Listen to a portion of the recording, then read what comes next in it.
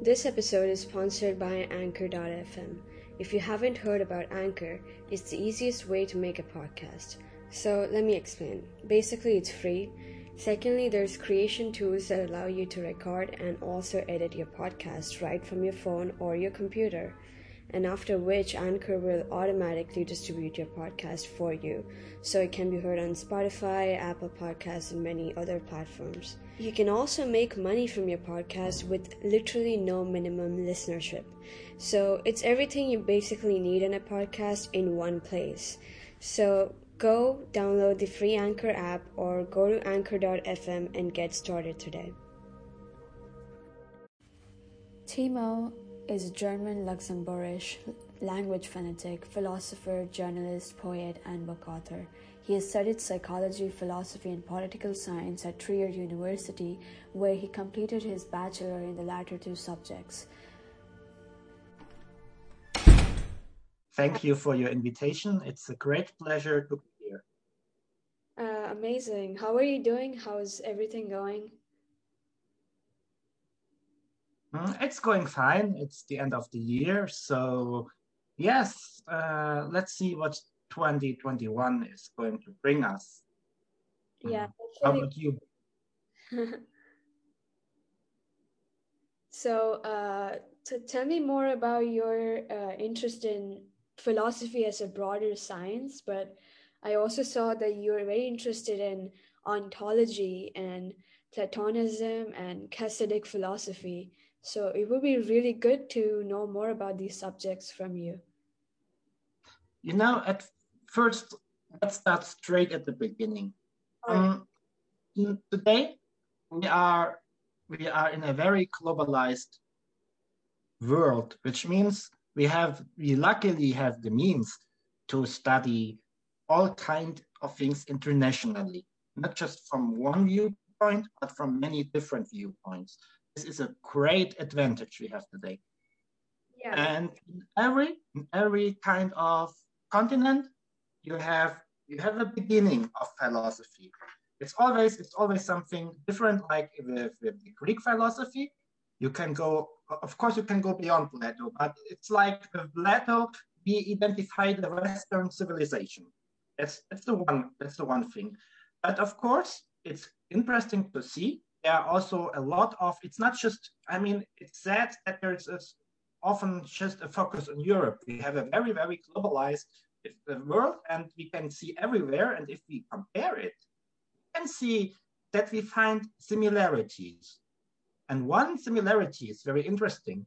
It starts with pre-Socratic philosophy, which is like the very first philosophy that we know in the West, at least in Greece. And the interesting stuff about this kind of philosophy is it starts with like, what is the world about? What is the world actually? To understand the world, you have to know how it started. So they all tested different elements. And if you look like to the east, you find exactly the same. It starts like in China and India. The first questions were like, how did it start? What are the elements? You find this clearly in Taoism. You find this clearly also in Hinduism. There are, of course, from time to time, things get, it's a correlation between philosophy and mythology, of course. Because you have it like this. In the very beginning, you did not write down everything. Nowadays, you can write down everything. We did not have this possibility like this in the past, so you had limited resources, which means whatever you write down, it was considered important. And so many things were actually told orally. And this is very interesting because on the one hand, mythology and philosophy are not the same. They are to a certain kind contradicted because philosophy questions everything, while mythology tells a story which always continues. It's very simple. Imagine you tell something, your grandmother has a story, and she tells it to your mother, then she tells something what she thinks like is important of the story, so there's automatically a certain loss, because she will probably not remember certain details of the story, or she thinks a certain detail is not important. On the other hand, probably there's something that she thinks is the core of the story. She will emphasize this and she will tell you. So your mother does not know the original story anymore. She knows the story the way the grandmother perceived it. Now she's going to tell you the story. Again, she will find her own information because on the one hand, she will forget something. So this is lost. On the other hand, maybe she thinks to remember something and it is wrong. So she adds something. And on the other hand, she might emphasize something because she thinks it's important. So you have another version of the story. And then she tells it to you. So she tells this to you. And then you will probably tell it to your children. And again, you think like, what did my mother tell me? And you know, this always continued, this oral tradition. And this way, some wisdom, it's disappeared like, or it was covered in mythology. And on the other hand, philosophy, it always questions it questions everything. So while the mythology is an oral tradition going on, and from time to time it's not a religion, it's not automatically a religion, but it gets religious qualities because so you probably sometimes you talk of giants and of mysterious beings that just get inside there. Because from the time to time, if you retell something, it always changes. So there will also be details that we know are not taken literally. And on the other hand, philosophy tries to get the core, the knowledge. So it will also question mythological tradition. It will question religious tradition.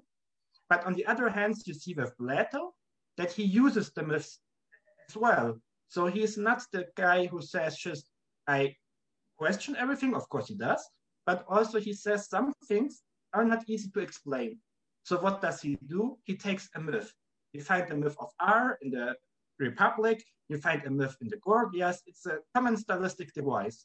So this is like the beginning. It begins with an interaction of philosophy, like asking, we want to understand the world, and of course, of what you think to know, which is it was often told in mythology, because that was the way to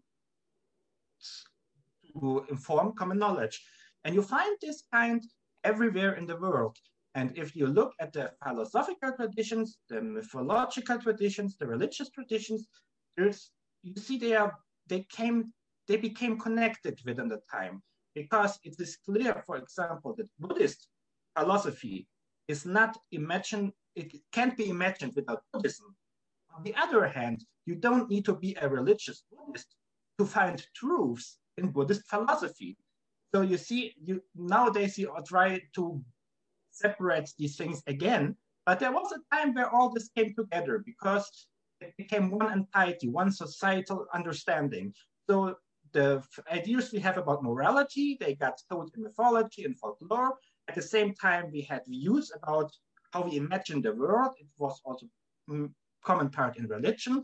And of course, we always had thinkers who questioned, like, isn't there more? Or do we really know everything what was told in this mythology? And they really ask these things to a certain end. Of course, it's difficult to say now what was first, because we are in a way of reconstructing. You don't have all the proofs and hints, but it must be in this way somehow that we have these three parts of interaction. And I'm a very curious person about this, not just to look at Western, but also on Eastern and on other parts of the world. And I saw certain similarities where I thought like, hey, we should try to, or at least for me, it was useful to incorporate them in my pattern of thought, because they moved me forward. And that's what philosophy is. It's a personal thing at first, because you don't do this for someone else. You reason because you yourself have a question. You are seeking for answers. And in this way, of course, philosophy, if done correctly, even for Plato, philosophy, it is useless without a philosophical attitude.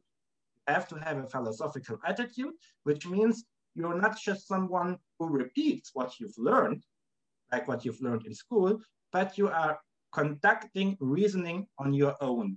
And you're trying to find reasoning on your own. And this is it's an important part, this philosophical attitude. And this is like the core of what I think is important.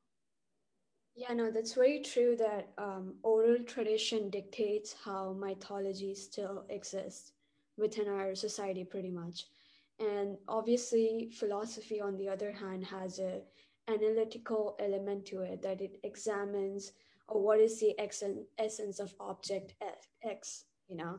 So we always have a bit of analysis going on within philosophy, but mythologies are strictly passed on through oral traditions or have survived through oral tradition.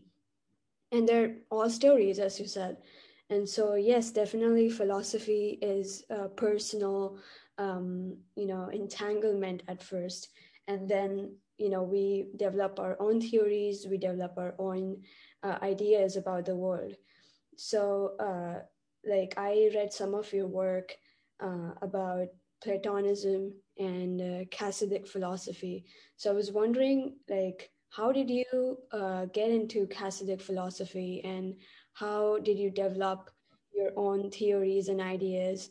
I remember you discussed Yogacara Buddhism within, first of one of your articles, and I was really interested in knowing how you connect all these different traditions, like the Jewish tradition and with Buddhist tradition, and you connect all of them and form your own ideology or your own explanation for the way these religious philosophies still exist. At first, I want to say it's not an ideology. It's very important because if you have to see ideology is often pointed at teaching something. It's like, you notice often in ideology, it's like you found something and you want others to adapt. While philosophy is always, it's not finished yet. An ideology wants to teach a closed pattern. You find this very often in, for example, in state ideologies. It's not that you question the state ideology, but the state justifies why it works like this. And people in the state should, for example, through the constitution, they should adapt. Of course, this is nothing bad because you need basis. So it's a question of whether it's an open ideology or a closed one. And open means that a society can still transform. It means like this is often in pluralist societies. You have a basis, a constitutional basis, yeah, but you can still reason. And then there are closed ideologies where you have to follow. And of course, if you understand ideology as something where you have to follow, something a closed pattern, then it's not what I mean. It's clearly meant to be a philosophy in the sense of that of proposing some thoughts, but I am by far, of course, convinced that most of my readers, they will not accept it one by one. They just see like, oh, there's a good idea, let me think of it. And if they do it, then the work is done. Because if I just write for being word by word accepted, then I'm not a philosopher. Then I'm a kind of person who doctrinates. I don't want to be like that. I want that people read it and they think by themselves what they think is right and what is wrong. And the key about Buddhism and Judaism is actually very interesting because both seem to be very close to me. Judaism and Buddhism, they certainly have some links, which is not surprising because Judaism is a religion from Israel. Israel is geographically in Asia, and let's say India is not far away. Of course, it's far away, but because there are several countries in between.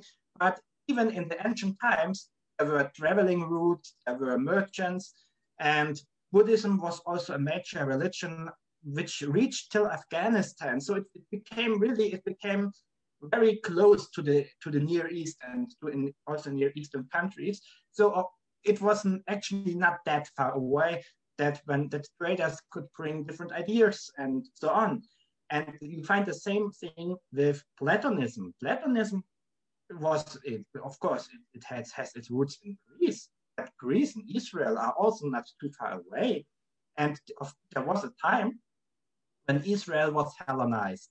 This is a very important time because you find this in Jewish literature that there was a time where people who were, let's say, if I say purist, it's maybe a bit I don't want to give it a connotation. They are more traditional. They wanted to conserve their roots, and there were others who were open to the Greek ideas, the Hellenized. So you had like two factions. The ones who said, okay, Judaism and the Greek philosophy fits well together, and there were others who said, let's preserve what we have. And you find it's very interesting if you look in the Tanakh, or for the Christians in the Old Testament, you find a very, very interesting future. In the works that were written very early, you find one word for the kind of afterlife. It's Sheol in Hebrew. It's a kind of all the deceased go there. Whether they lived good or bad, it did not matter. They all got there. And in the newer works, the later works of the Old Testament, you suddenly find a kind of the idea that people should be judged, that they should be rewarded for their good, and that people who are doing too bad, that they don't deserve to get to a good place. Now, what happened? The thing that happened in between was Plato lived. And Plato wrote the myth of R in his Republic. It's in book 10. It's actually the final part. He closes the book with the myth. It's a final part. And he explains there something that was totally uncommon before. He explains that people, they die, and then they get in front of a judge.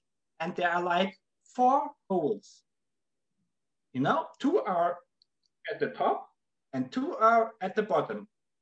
And those who live a good life, who are judged to heaven, they get to a hole in the top.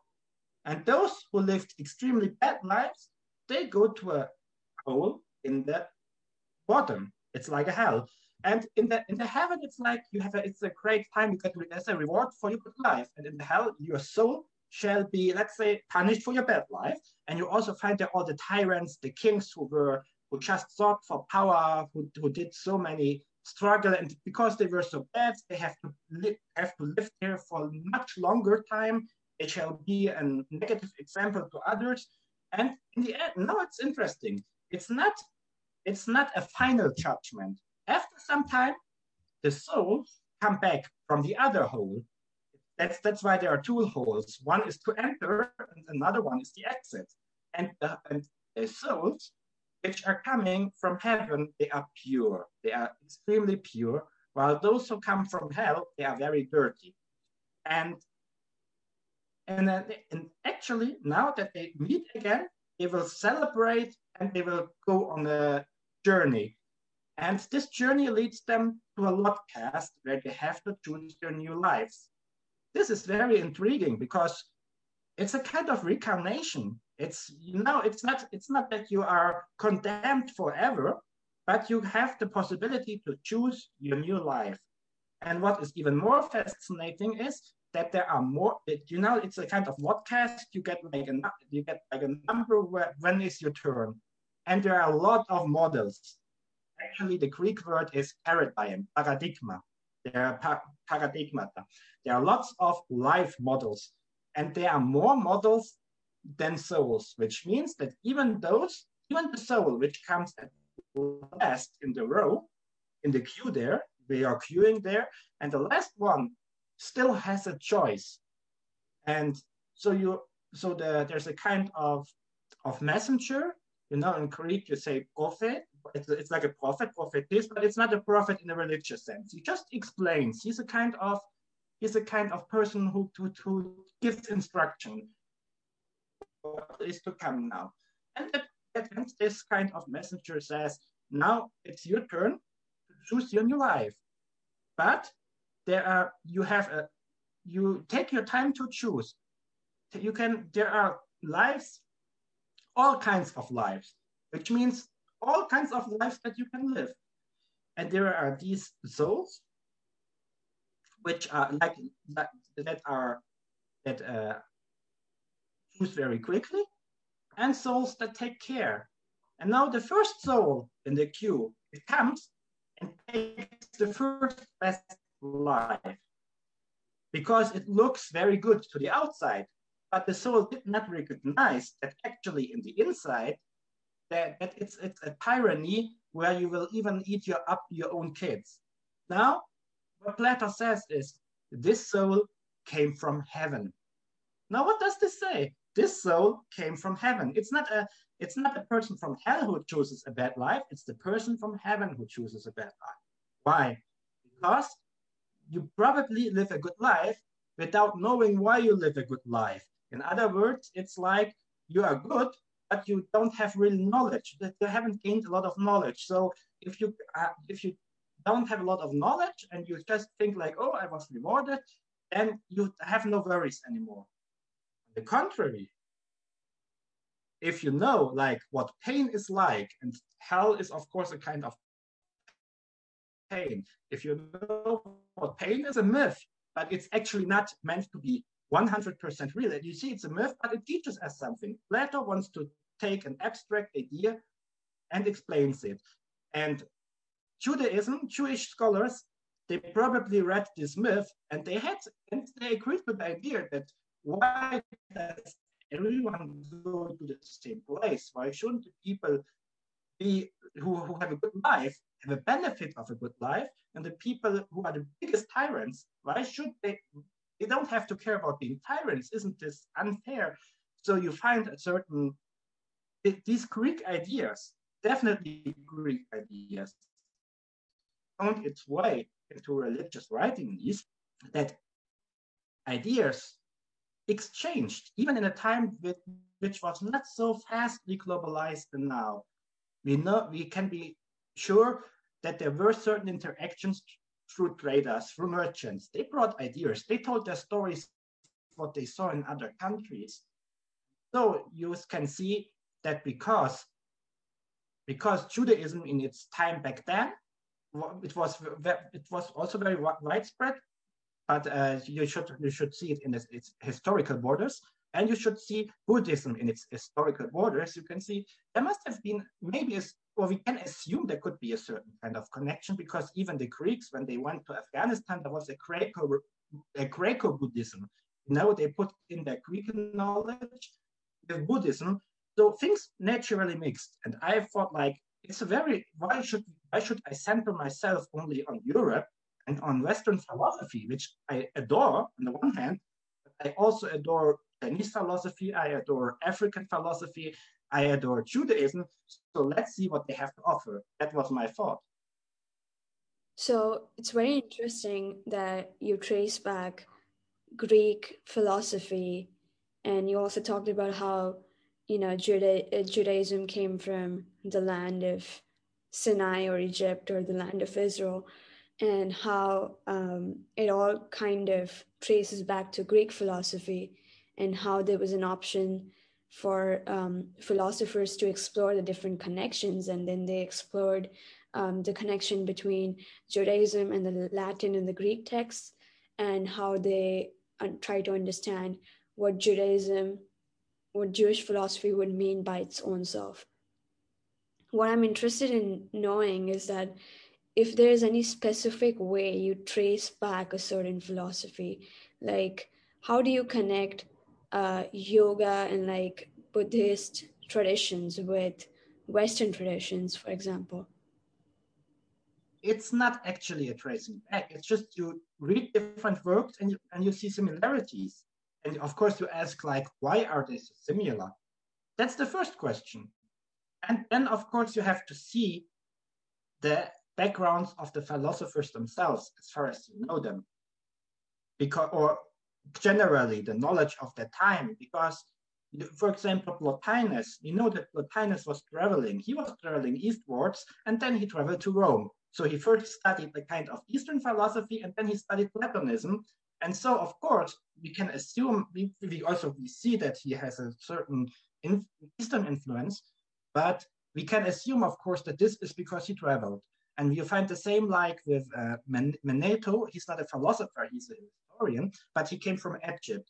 And he went to Greece, and he wrote a very important work about Egyptian history. So what If you want to know what Greek people knew about Egypt, you look at Manetho. And then, of course, you can see,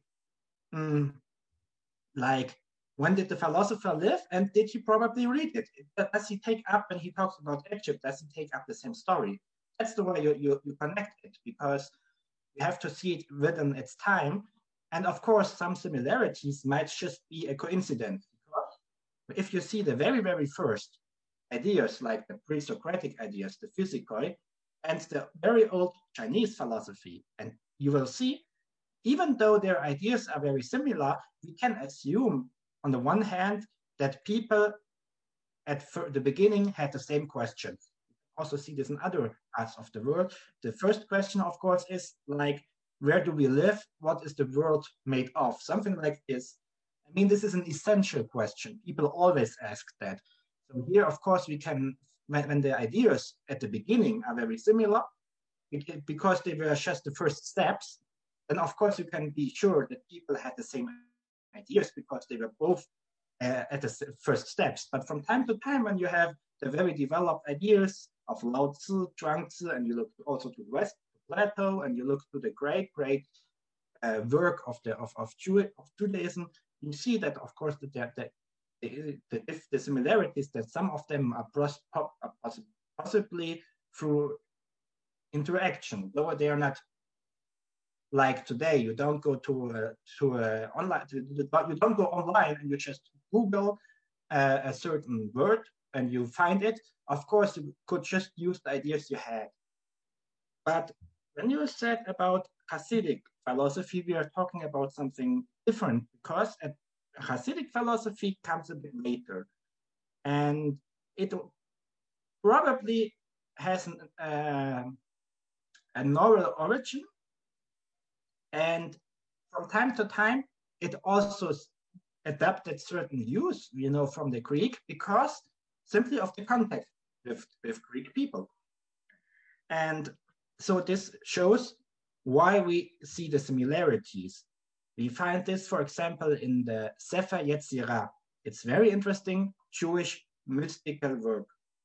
And it's rather it's a Middle Ages work, maybe a proto-Hasidic, because Hasidism as a religious stream did not exist yet. This comes in the 17th century. This is much, much later. We talk about 17th century CE.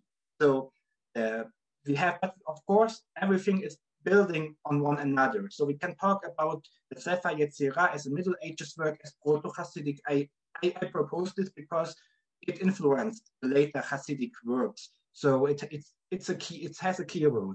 And this work, the Sefer Yetzirah itself, seems to be very largely influenced by late ancient views of the ancient Greek, for example. And one key idea is that the world is built out of letters.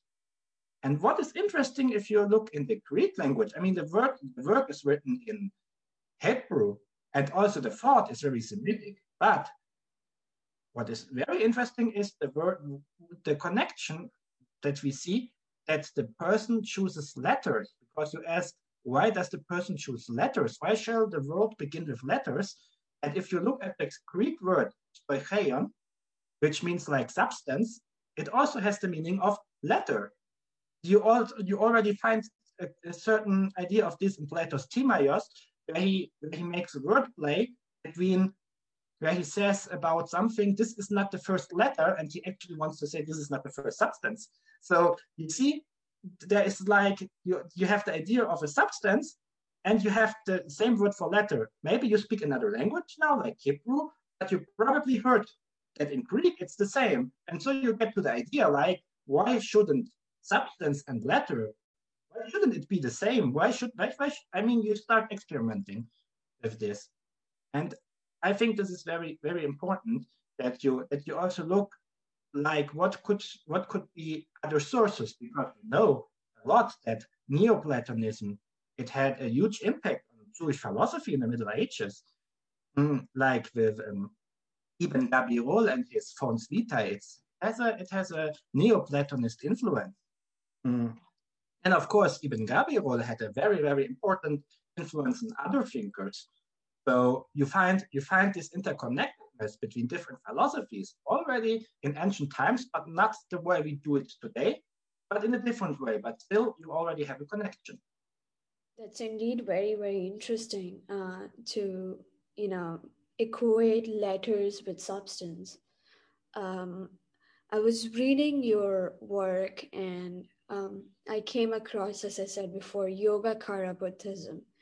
And it was under the context that everything is related and nothing would exist independently. So everything depends on the relatability or the relatedness factor in order to exist. How do you align Yogacara Buddhism with that empirical chain of thought?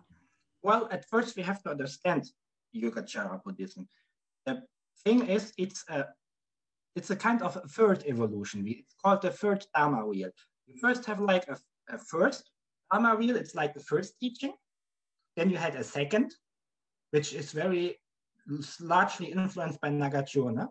And then you had the third. It's like a new revolution, which was based on Asanga and Vasubandhu.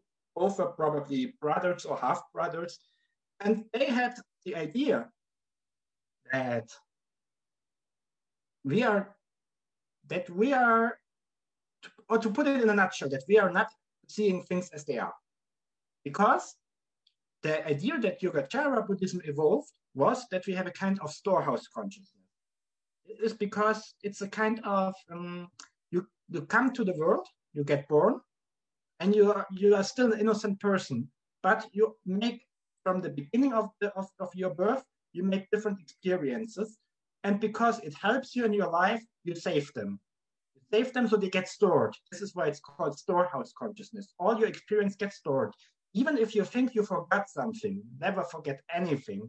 You have a very, very intensive memory. We probably are not aware of the situation actively, but it's passively there. So let's make an example. Let's take a girl called, give me a name, Sanjana. So now let's say that Sanjana is a positive girl, and she has a great boyfriend, but he always has to do overwork. Now, Sanjana doesn't think anything bad. But one day, Sanjana finds out that this boyfriend, is betraying her.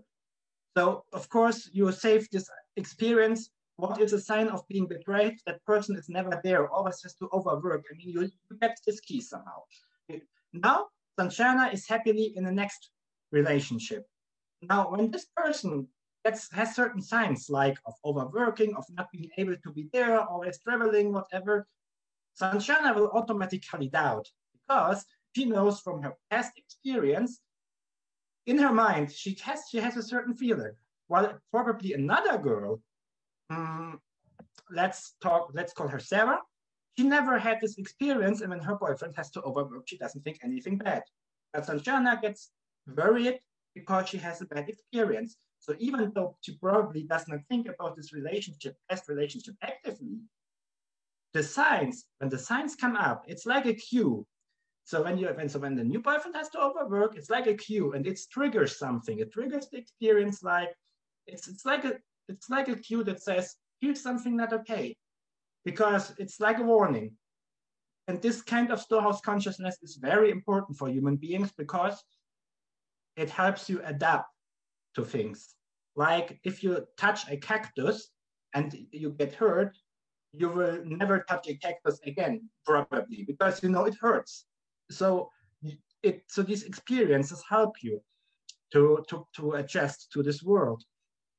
But on the other hand, they are just your mind phenomena, because you see that Sanjana thinks like, oh, my boyfriend could be betraying me, or even is betraying me if you say that Sanjana is a really emotional person. And the other person, like Sarah, she doesn't think anything bad, although both are at exactly the same situation. Both have boyfriends who do overwork, but still Sanjana does a different. She does an appraisal of the situation in a different way than Sarah. So at first, we have to know that everything we think to know from the world also has a kind of experience inside. That's the one thing. So you don't see the world as it is. You see a kind of mind phenomena. That's the one thing. And one thing human beings tend to believe is that things exist for themselves, because of course you have to cognize things, which means you have to know that what a thing is.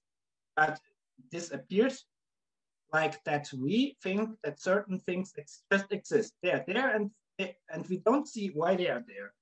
And the idea here of Yogacara Buddhism is actually that there are like three natures. And the first nature is that we think that everything exists for themselves. But when we actually think of it, we see how things relate to other things. For example, if I see you as a person who exists for herself. But I will probably not have in mind that you just exist because of coming together of your parents. So you don't exist independently. You existed because your parents came together, and they existed because their parents came together. And so that you already have a certain chain of dependence. And then, of course, your flowers are not just there in the room. They're there because you put them there. So they have a cause why they are there. It's because someone put them there. And then in the end, you have a third nature which shows you that actually all the categories that we do, they help us probably, yes, but they are mind-made categories. They are not natural categories. We categorize things. We put things in boxes because it helps us to survive. I think psychologists call it framing. We frame the world, but this does not mean that the world is really like this. And the problem is that if we make, for example, negative experience, or if we are in a bad mood or in any pessimist way, we probably see things different than another person. And we suffer even though we don't have to suffer. And this is why we probably need a re-evaluation. And this is all the thing behind it. True. I mean, the mind phenomena, as you mentioned, is something that Plato's theory of soul also, concludes that the real essence is the psyche itself. Yes. And so, but actually, the real essence to him is idea. And you have to understand that idea in Greek has a different meaning than we have idea today. Idea, it's the same, from the same root than eidos, form, nature. So this means that ideas for Plato are the real form or the real nature who exist in the realm of the ideas. And we live in the perceptional world, and everything exists here, seemingly, but it is not really here, because to a certain degree they are just a kind of shadows, or they're not true being, but they share part of the idea which exists in a realm of ideas which are being as being, or being in itself. It's true being. And so it is that, because the question is very important. It's not just some kind of making up in mind. I mean, of course we see things because we see them through our mind, but Plato's idea is not just some fantasy in mind, I want to say.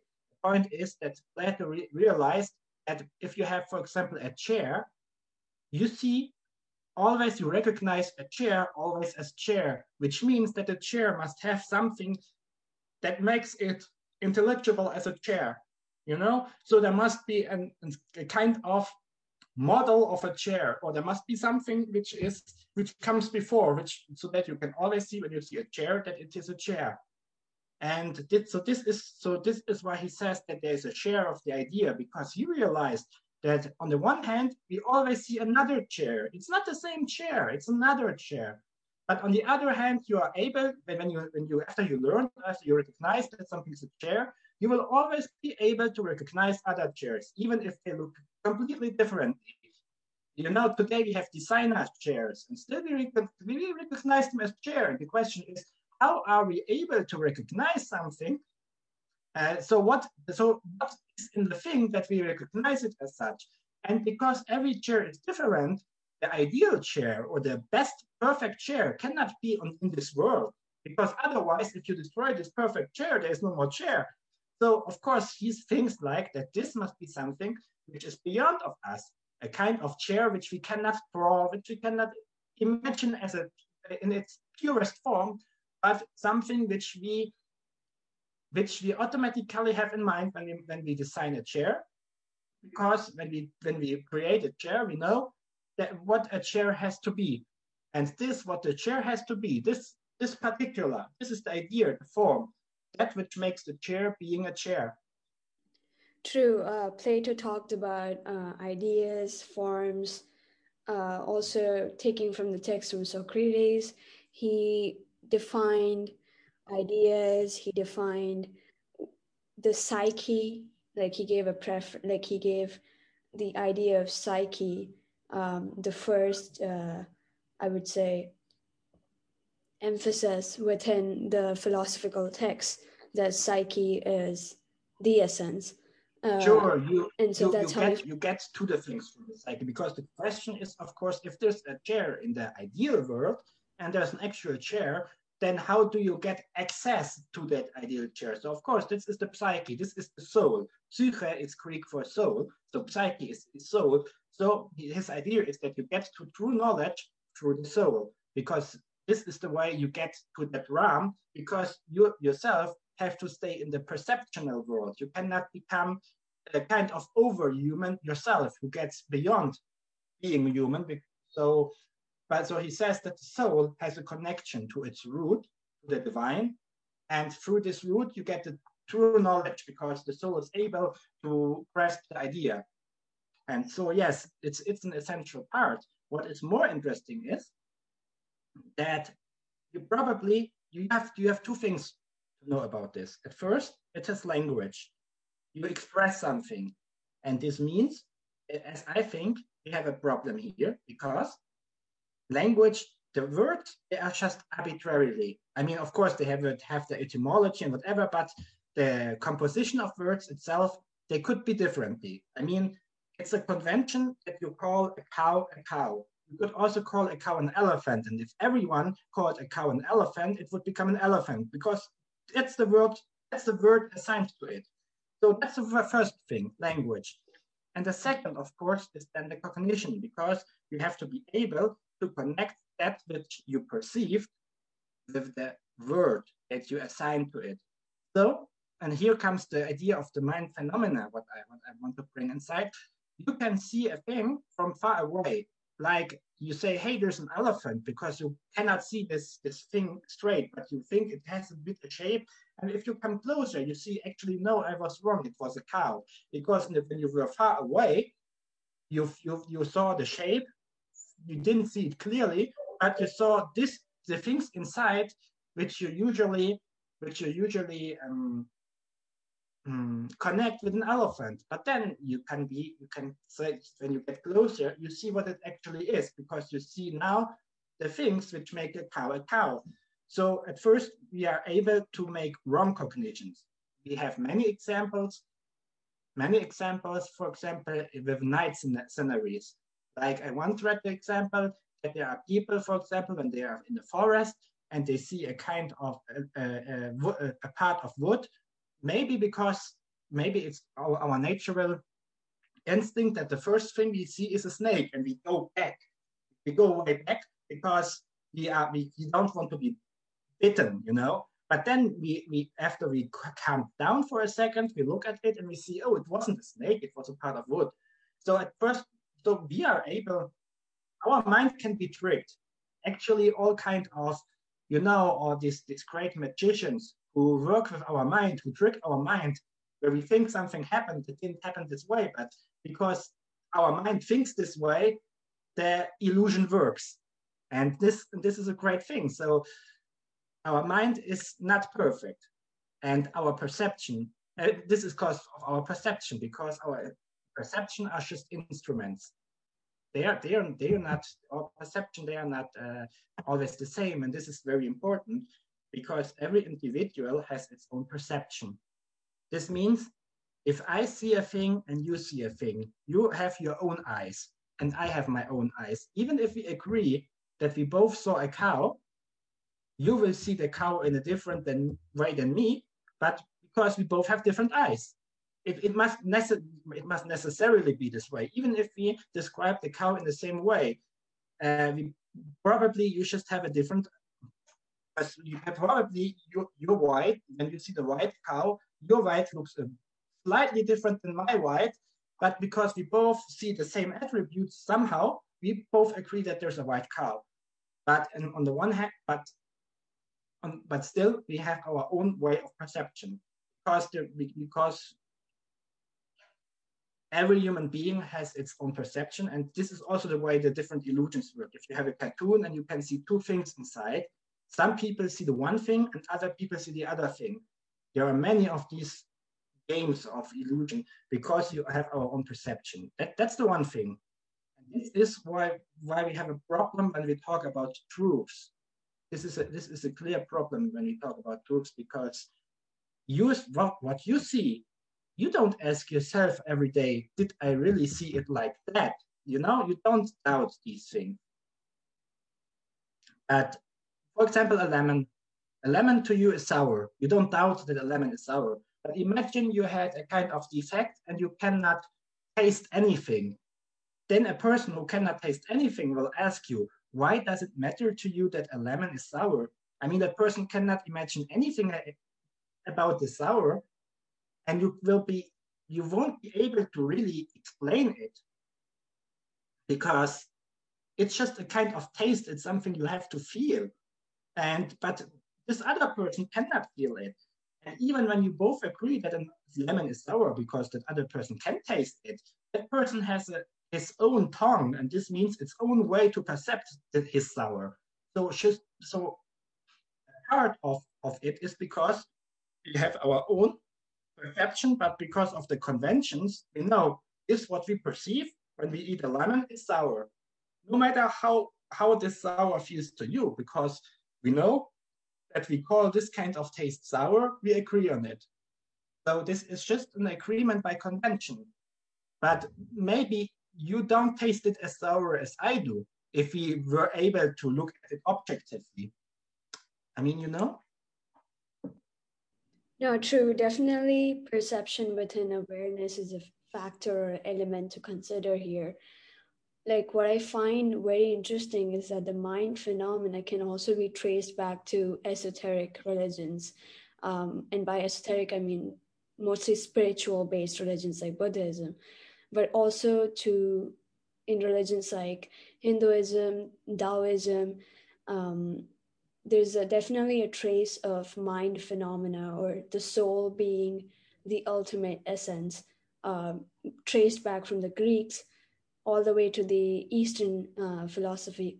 I feel like it's like the main element there. And Mind the phenomena. interesting thing is that they all acknowledge this. If you have Taoism, you have there's the Tao, and this is like the true being. And the interesting thing is the Tao cannot be seen, heard, or exactly felt. It is just there. So you have to experience it, but it is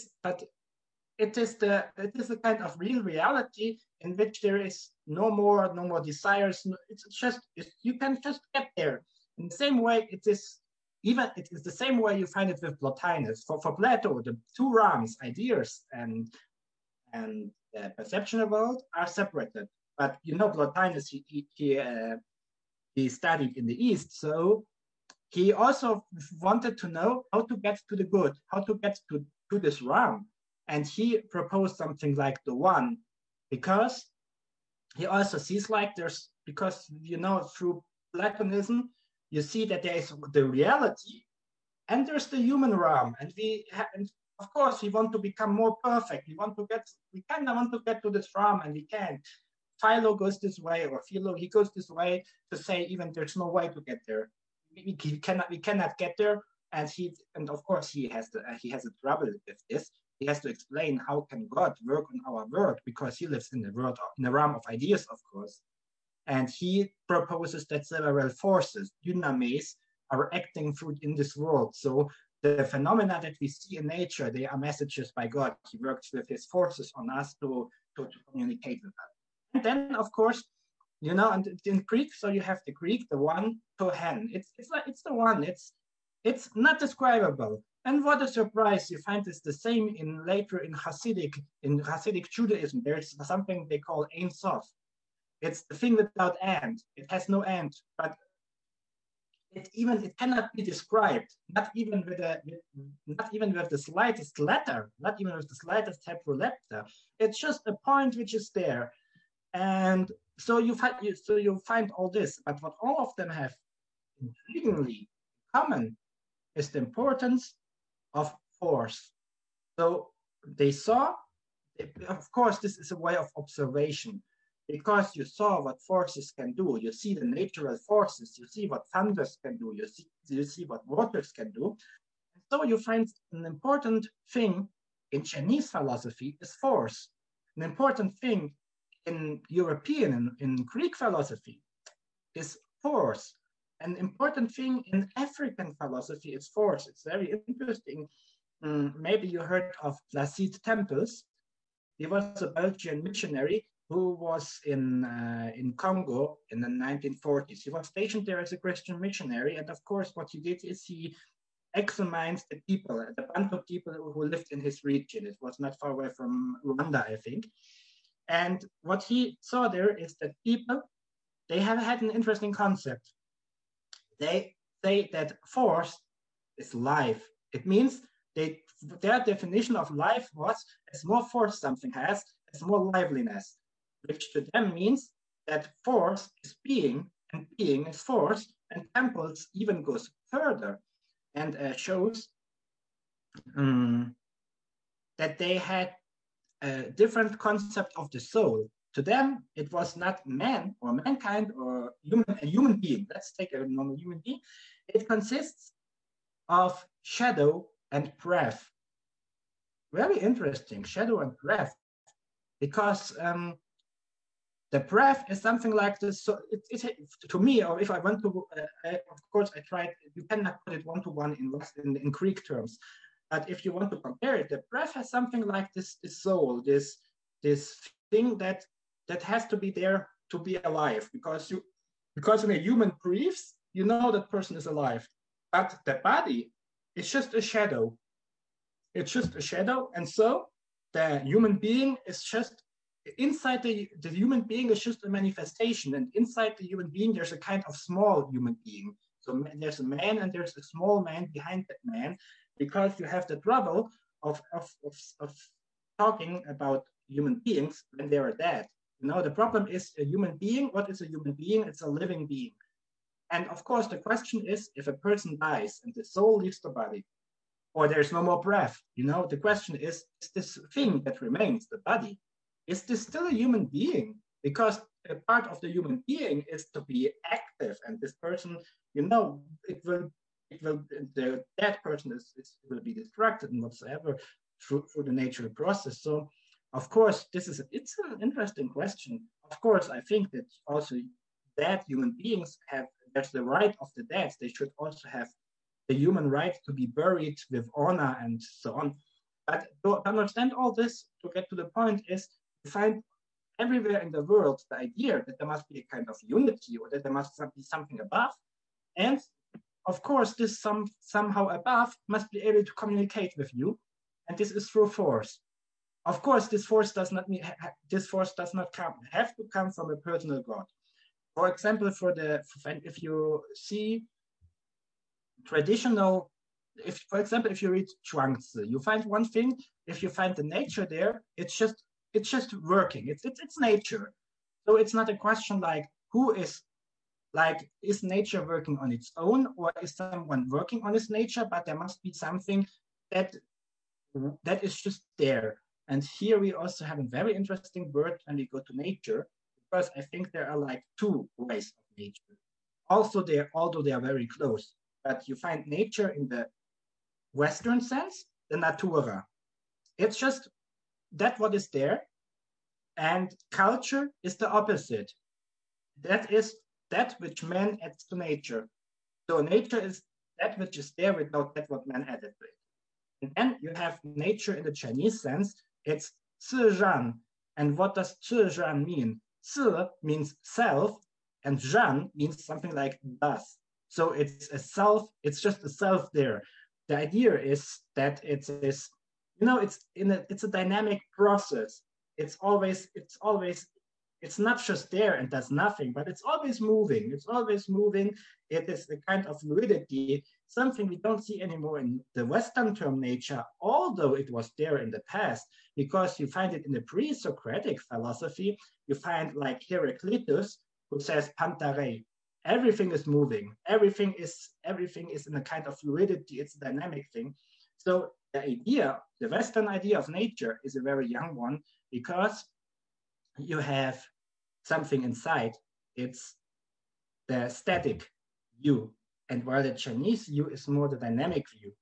And why I have a thesis why our view of nature became so static, though I am not sure if it's right, but I can propose it, and maybe we can see if this is something true. But because one thing we see in the last centuries is that nature seemingly has a use to us.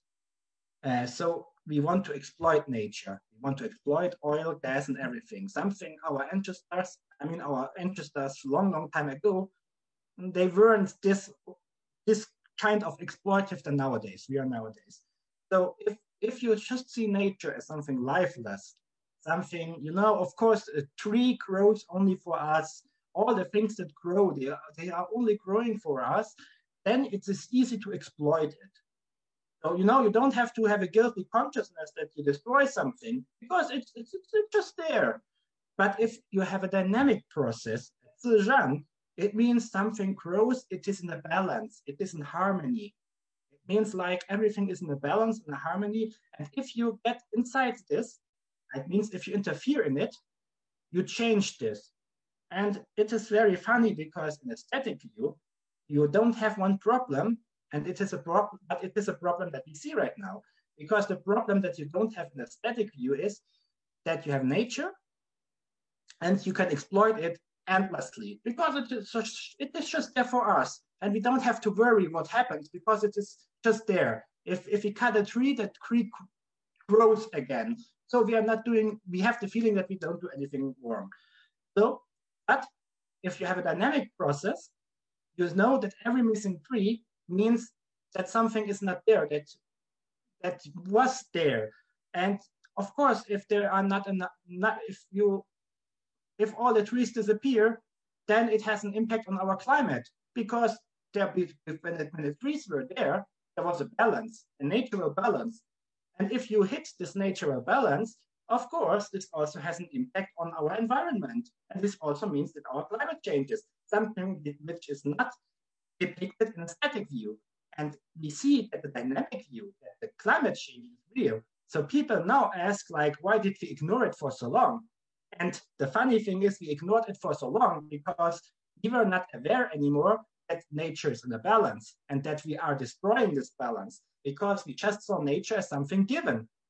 Definitely the imbalance of the natural habitat which is going on currently, which has definitely, if not alerted, then given people the benefit of the doubt that it's not okay to mess with the nature because it just basically takes everything and makes a chaos out of it because it's nature that we are mingling with. But like you talked about man making culture, I sometimes think whether within this culture and nature, do we still need to have a religion? Like, is there still a need for religion within this globalized, informative culture that manhood has made? I think just right now, I don't know how this will be in the future, but right now, I think we need religion more than ever before for a simple reason. Religion has important factors of mankind. Of course, in the past, you have to see the religious history. On the one hand, in the past, it started, people saw the big phenomena. They saw thunders and storms, and they could not explain it. And so, of course, it was always described in mythology as a battle of the gods, because of course, how can one God give you the condition to plant something, and the next day he destroys it? So the beginning was a polytheism. Out of this, once the gods are established, it is difficult to get rid of them. So the next step was henotheism.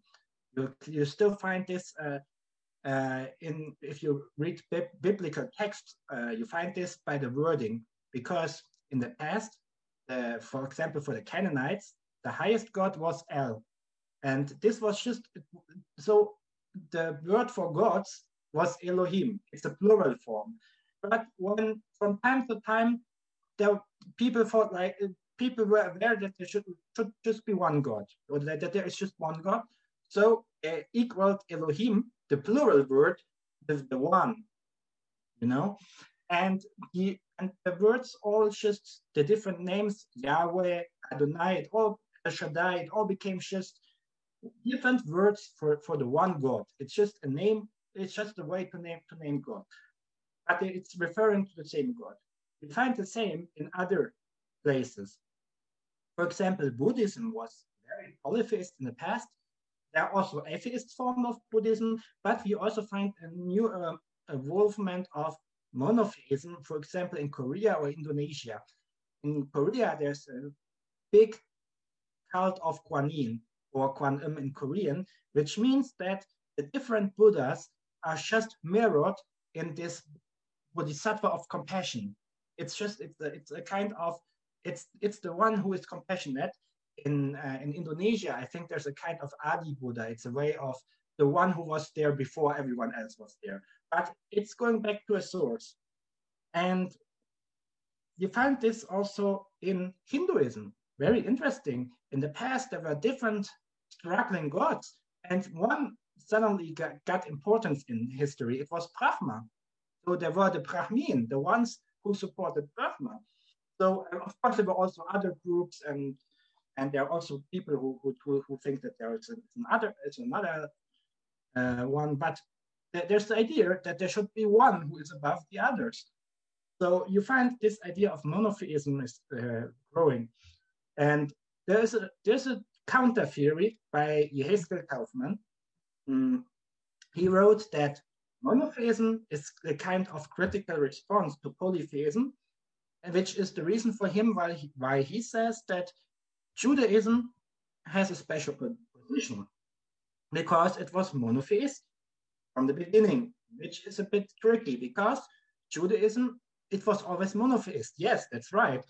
But Judaism evolved out of other traditions, and we find these kinds of traditions still in biblical texts. So, or the traces, we find them in biblical texts. So, of course, Judaism also evolved out of polytheism, but as a new religion. So Kaufman is not right here. The interesting thing is that the term Israelite comes in a time as a way to distinguish.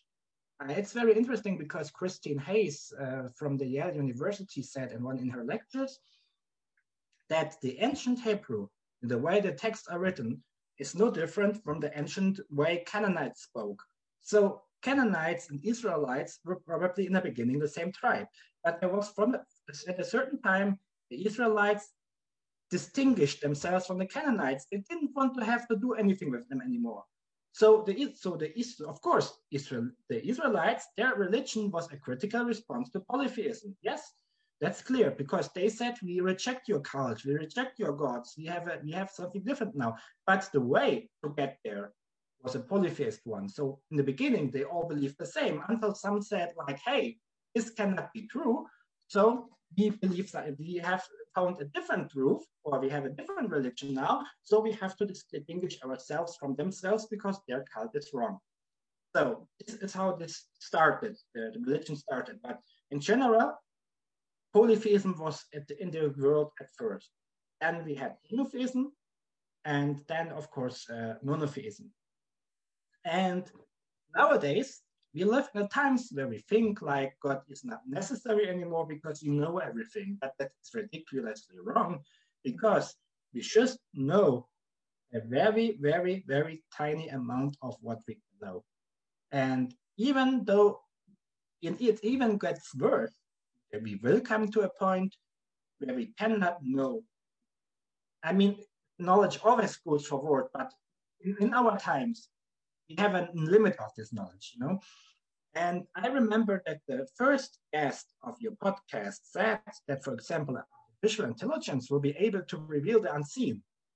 Now, let's say it like this. The question is twofold. At first is, do we want to see the unseen? Because we probably will see things we don't want to see. And the second is, if we see the unseen, or if we are able to reveal it, are we really able to reveal everything? Because even if this kind of intelligence is able to learn itself, it's not all-knowing from the beginning. So it also just has its knowledge and its own patterns in kinds of algorithms, but it will take some time until it gets smarter and smarter. So the question is, why do we need God? First, if we take away God from the people, we don't solve any problem. This is something Nietzsche saw already. This is something Kant saw already. Even Kant, though he kind of showed counter arguments against the arguments for God, especially the ontological. He showed a grave problem with the ontological argument, but at the same time, he himself proposed a moral argument. So he said he wasn't satisfied with the arguments for God, but he did not propose non-existence of God. The same thing you find with Nietzsche. When Nietzsche says God is dead, he does not say God does not exist. He just says God is dead. It's a kind of like the religion which proposes God. It's not satisfying anymore. But this does not mean that God himself is non-existent. He just says that God, in the sense the church teaches it, it's in trouble. And you find it also with Alan Watts. Alan Watts said a funny thing once in his lecture. He said that like people tend to believe that there is a one big energy, and they write various names for it, like God, like Tao, like Brahma. But especially in the West, people get so many funny associations with God that we are bored with it. And so we try new names.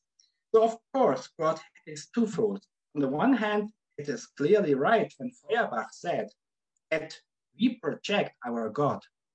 It means like we give God attributes that we wish to have. Like he's all-knowing, he's all compassionate, we get sick, God cannot get sick. So it's all he receives all these qualities that we wish to have. So of course, God is like a superhuman, but this is just the social quality. This is not the ontological quality, because if we project something to God, we cannot be sure that it exists this way. But we can see God in a different way, because I said that it's sometimes difficult whether we shall be satisfied with attributes to God. I don't know if they're good or bad. I am neutral on this point because I'm not well into this material yet. But I see something very interesting in history of philosophy. There is the God of the philosophers. It means many philosophers, they believed in God, not like in a conventional God, like the Christian God or whatever God, but they had an idea that there must be something beyond us. For example, it's very interesting. Let's take Al-Farabi. He has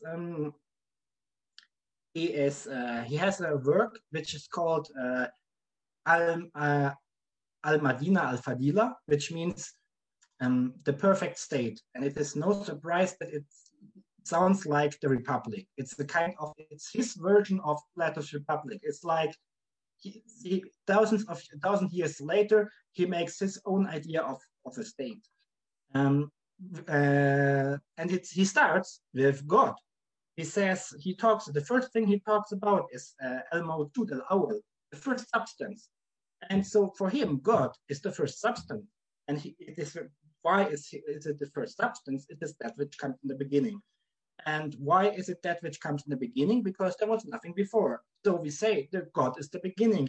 And as such, he is one. And of course, he had to ask himself, why is he one? Of course, in Islam, you have the idea of the Tawhid, of the oneness, the ultimate oneness, but he has to explain it philosophically. So he says, if you have if you have two beginnings, then there must be something which existed before, which created two separate things. So it's one again, because the beginning must be, it must be a kind of it must have perfection, because you cannot have two different things in the beginning, because if you have two different things in the beginning, then there must be something before that has both, because because otherwise the two different beginnings could not have a share of attributes.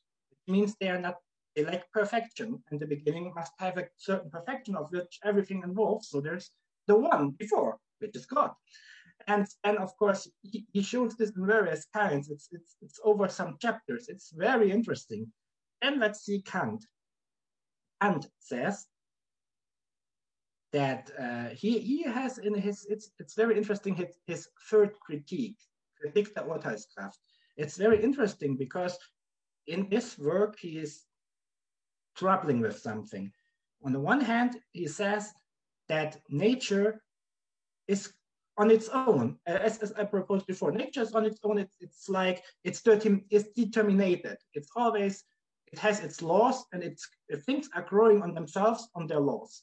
So it is clear how a plant will develop, because every plant of this kind developed in the same way. So there's a law how a rose looks like and how it will develop and so on. So everything in nature is determined. And so for Kant, these things exist out of themselves. So he doesn't need a word at this point, but he says things are unguided, but they are laws, and human beings have the ability to see this, so they see nature. On the other hand, there's a problem, morality. He says that people have the possibility to act morally independent, are morally free. They can do choices how to act morally. And you see, this is a contradiction to the determination in nature. So on the one hand, you have the natural determination. On the other hand, you have freedom. Now, how do these go? How do these two get together? So in his third critique, he says that actually both go back to a common ground. And when he says, and he goes further and says, I do not define further this common ground because it's beyond us. It's a kind of sublime. It's a kind of, we could possibly say divine. I don't know if this is a good term, but there's something beyond. So both have the same ground. And I mean, this could be an argument that he takes, because he also gives a moral argument, which says, and which is very important, which says there are moral implications if you believe in God, because and I think this is a very important point, because I personally think that if we lived in a world without God, we would not have less wars, because many people say we would not, if there was no God, no belief in God and no religion, then we would not have all these terrorists who are fighting for God. Okay, it might be true, but here's the but. As long as there is a belief in God, we think morally twice, because if there's a world without God, we know that we can do whatever we want, because if we are not caught by the state law, then we are free. Then we don't have to justify in front of anyone. But if we have in mind that our actions might have consequences, even if we are not caught, you think twice of how you act. Or in other words, like if you have in mind that there could be an instance, a more powerful instance, then you probably have at least a bit of fear that you don't hurt others on purpose. Because if you know that you are the one who can hurt others, because you know that nothing will happen to you, then you can do what you want, because you don't have any moral justification anymore. So you can have a moral argument saying we need God for a healthy society. That could be one explanation. But there are even further explanations. That's the societal one that I said before. We also need him because we live in very insecure times, and of course, we are, as I said, we are limited beings. Even Chuang Tzu said this. He said a frog in a well cannot conceive the ocean. You know, because a frog in the well, he never saw an ocean. He has no idea of the ocean because he never was there. So we are human beings. We live on the planet Earth. We are limited, which means just because we cannot know whether there is something, of course, we can reject it and we can say like, here's nothing because we cannot see it. And as long as nobody can prove it to me, it's okay. I mean, I cannot say anything against them because they are I cannot disprove them.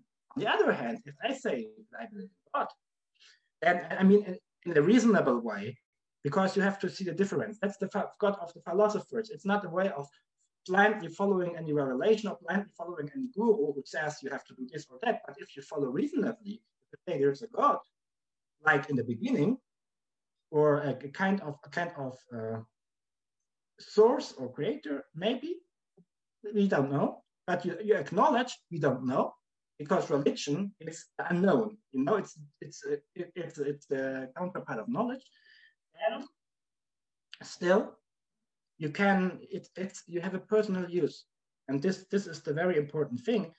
And then of course those who are atheists cannot disprove me because they can just give me arguments against the existence of God. But I can always say like, okay, but maybe there is someone, and maybe this someone listens to me. And we live in such insecure times right now. I think that the hope for someone to listen to us, even if he actually can't listen to us, but we don't know that he can listen to us, at least the hope that he is there can be a certain help. You already find this idea, for example, in the Zohar, that the traditional understanding that many people have on the fall of man is that Eve took the apple and then humanity got doomed. That's actually a very, very Christian view. It never was meant to be this way. Originally, for example, Sadlatzek, he proposed that the apple is something very precious. You know, because you can have anything from that garden, and the apple is something very precious. So you still don't, so it's a kind of overconsumption. You have everything you have in that garden, but it's still not enough. You want that very thing that you cannot have. So it's a kind, you know, it's a kind of overconsumption. And if you always want more and more and more, at some time it falls apart. So it could be understood that way. But the Zohar has a very intriguing account. According to Daniel Matt, who has analyzed the Zohar for so many years, he translated it from different manuscripts and made a usable English version because it's a work you cannot simply understand just by looking at it or reading. He said that the Zohar proposes a revolutionary thought that it was not God who drove out human beings from the paradise, but actually we pushed away God. And you can imagine what kind of consequence this is. By the way, it doesn't sound this illogical as we may think, because when we read the Bible, I always get stuck about one thing. God made a garden, and there were 4 rivers, and at least 2 of the rivers we identified on this earth. And we also identified the countries mentioned there on this earth. So why should the paradise be equally to these countries here on the earth? So it makes sense if you read it. So what does this mean? If we live on a precious place, if our planet, if we see it as a paradise, as a precious place, what does it mean? It means that we are responsible for destroying the paradise because it's up to us how we treat the planet. And so it says like the people, they want to get back to they want to find the lost connection to God because we find a lot of trouble in this earth, which God probably did not want, at least if you believe in the old scriptures. So we want to have this security back, or this. We want to get this lost connection. So we search for where he is. But the most convincing argument gave Hegel. He said that religion The content of religion is revealed in the form of transmission, which means we are educated. We learn the revelation in our school and from parents whatsoever. So it's a transmitted version. But religion itself is not transmitted. It exists already in us. Because human beings have at least right now, it is believed that human beings naturally tend to have a kind of belief. Even if you believe not to believe, you have a kind of belief. So human beings, they tend to search for something. And of course, the question is, why are human beings searching for something, even if everybody has an own vision of it? But why are people searching for something? I mean, if religion was useless, you could just say, I don't believe, and it's done. But seemingly, if you say you don't believe, you first have made yourself many reasons. You first have thought about it very, very deeply, which means you search for something. So the idea of that Hegel gave that there's a natural tendency to get to search for religion, that there's that there's a kind of wish in us to find something beyond us. I think this shows that we should at least continue to see it this way. The problem is just the way in which we believe, because religion today has a very negative connotation. It is often regarded to be anti-scientific, anti-progressive, but that's not necessary. That's not necessarily. I mean, many great scientists, they believed in God. I mean, you can look at Newton. You can look at many others. That all these great people, they believed in God, and yet they made discoveries. So seemingly, the belief in God itself cannot be the problem. No. So that's the one thing. So as long as science is bound to any particular religion, you are still able to make discoveries through your mindset, because maybe your religious mindset gives you something. Now, I make an example. It's very, very intriguing. When you take a look at the UN General Secretaries in the list, you take a look at the list, you find two things. First, you find that everyone had a kind of belief. I mean, a kind of religion. For example, Hammarskjöld, he was a very esoterical person. Ban Ki-moon, he's a kind of Christian Buddhist influenced. So they all had a kind of religion, because it seems, at least to me, it seems that if you have a religion, you still have a vision, because you think like, okay, you have your beliefs, and as long as you have beliefs, you are still aspiring or striving for something. So it's rather positive. And the second thing you find with them is that all the UN general secretaries either lived during a time of revolution or were involved in some kind of leftist movement, which is also interesting, because if you lived during a time of revolution, it means you lived during a time of change. And if you're a leftist, you are often for social justice or for the equality of humanity, or you have human ideas. So what they have in common is they have visions for change, and they want justice. And of course, if you have such an office, of course you want justice for the world, you want peace for the world. So of course these two things are there. And I think religion I see it from two sides, because there was a time when I was younger, I was a strict atheist, really strict. And now I'm a kind of person who believes in God. So what changed? I think that belief in God right now, maybe it changes in the future again, and I don't believe anymore. I don't know. I cannot say now. But right now, what it gives me today is that it gives me a certain hope, and also the hope to be able to change something, but also to inspire people, because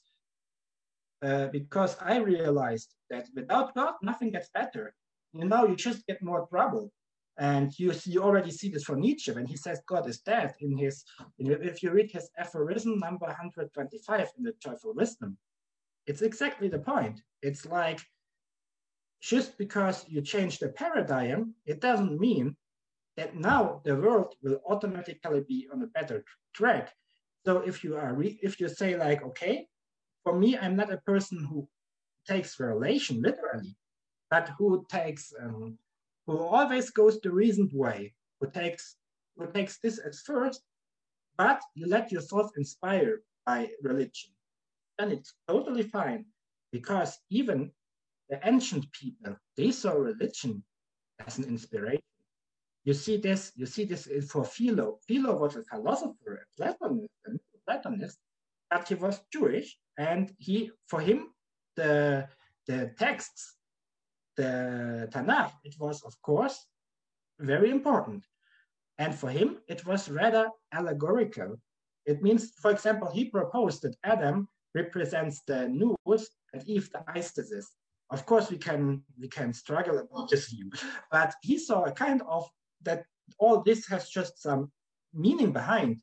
And you also find this with Chassidic philosophy. The idea is not to take very literally what is written there, but to find out the meaning behind what is written there. And this is also very important because Hasidism, what does it mean? It has the word chesed inside, which is Hebrew for compassion, benevolence. And what is Buddhism about? Compassion. You can believe in Buddhism, or you can be a Buddhist, whether you believe in one God or no God or two gods. For me, so the good thing is you can take the Buddhist ideas and you can still be Jewish or Christian or what or any other religion. So because they have things in common, because religion itself, it says like, Jesus, thou art the sinner's friend. So the problem is, on the one hand, we condemn the sinners, and on the other hand, we say, but well, we should be compassionate and whatever. So what do we want to be? So the question is not, do we need religion? The question is how to use religion in the right way. That's the thing I think is important. Yes, it makes a lot of sense that a chassid is someone who goes beyond the letter of the law now. Like, I understand your chain of reasoning in the argument for God, and it's very interesting, and it was very interesting to have you on this show. Thank you so much for coming on the Naked Dialogue podcast. Thank you so much.